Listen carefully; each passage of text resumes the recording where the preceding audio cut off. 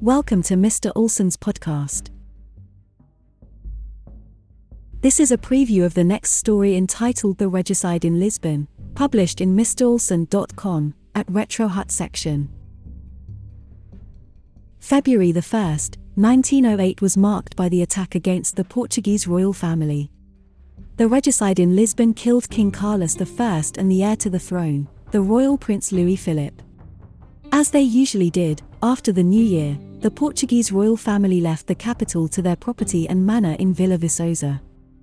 The first month of 1908 was spent hunting in the grounds, horseback riding, hiking among the cork oaks and capturing clichés that would illustrate the magazines of the time. The Portuguese royal family lived their last happy days in Vila Viçosa surrounded by friends and warmly welcomed by the population. Stay tuned to listen to the whole story in the coming days.